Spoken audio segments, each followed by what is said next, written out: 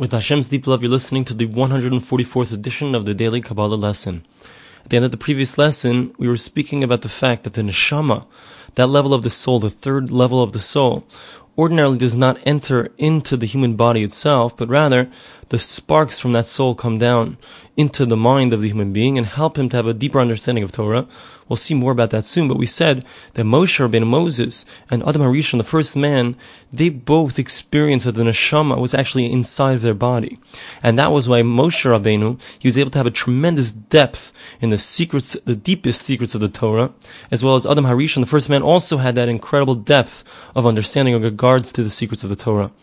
And Rav Ben Zion Epstein mentions that Adam HaRishon, the first man, so he had an even higher level, because not only did he receive the neshama, the soul inside of his body, but he actually had the neshama of the neshama, which is the concept of the chaya, which is even a higher level of the soul. And that included, in a certain sense, not completely, but it also included the neshama,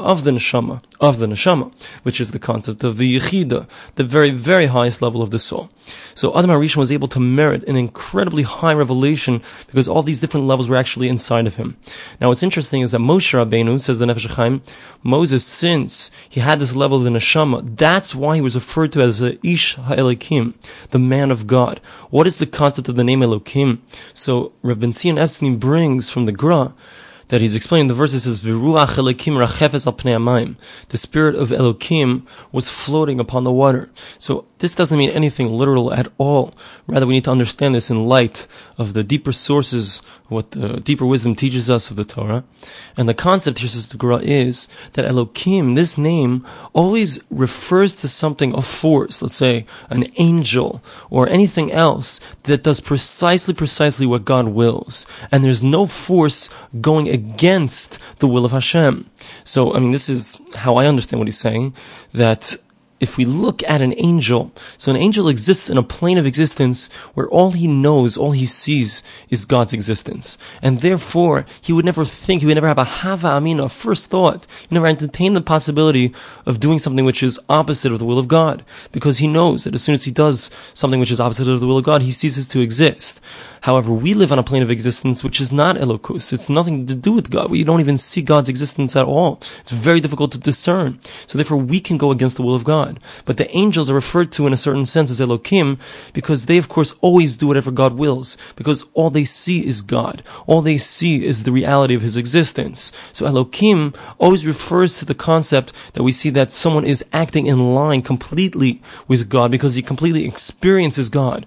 So when we talk about Moshe Rabbeinu, Moses, as being on a level of Isha Elokim, since he merited to have his neshama, this level of his soul inside of his body, so at that point, he was now Isha Elokim. He was completely beholden to the will of God. He couldn't do anything which was opposite of the will of God because he completely experienced the fact that God exists and that God is constantly giving him existence. That's why he was referred to as Isha Elokim, the man of God. Now, it's interesting, the Nefesh HaChaim brings down, is that the level of neshama, the level of soul, which is the third level of the soul, which is above, again, nefesh and ruach, so that level actually exists within every single level of reality, meaning you have the lowest level of reality, which is Asiya, and then above that you have Yitzira, above that is Bria. So each of these levels actually contain, they're broken down again into the levels of Nernachi, Nefesh, Ruach, Neshama, Chaya, Yechida. So each of these levels contain each of these levels. We always have that in the deeper sources and the deeper concepts, that every single concept, every single thing as we break it down is further broken down. For example, you have the Esser spheres, the 10 emanations from God. So each of the Esser spheres also consists of 10 spheres as well. So basically, what's the difference between each and every level? It just has to do with which part or which aspect of that level is more manifest. So let's say in the level of Asiya, which is the lowest level, so the lower levels are more manifest. Let's say the Nefesh in Asiya is more manifest. So that's what you see in the level of Asiya. In any event, in Asiya, you have the levels of Nefesh, Ruach, Neshama. In Yitzir, you have the levels of Nefesh, Ruach, Neshama. So Nefesh HaChaim says that when you get to the level of neshama in each of these levels of reality, so you've entered into the concept, the domain of Elokus, of godliness or unity with God's will, as we said before. Now, by the way, so Rav Ben Zion Epstein mentions that Moshe Rabbeinu, the fact that he was able to get to this unbelievable exalted level like Adam HaRishon, it was mamash nes. It was literally a miracle, because it wasn't something that naturally would be able to happen. In fact, he brings the Joshua Haran that says that Moses, when he was trying to learn the Torah, so he would keep trying to learn, he would keep forgetting. He would learn, he would forget. He didn't have the ability naturally to be able to hold the information of the Torah.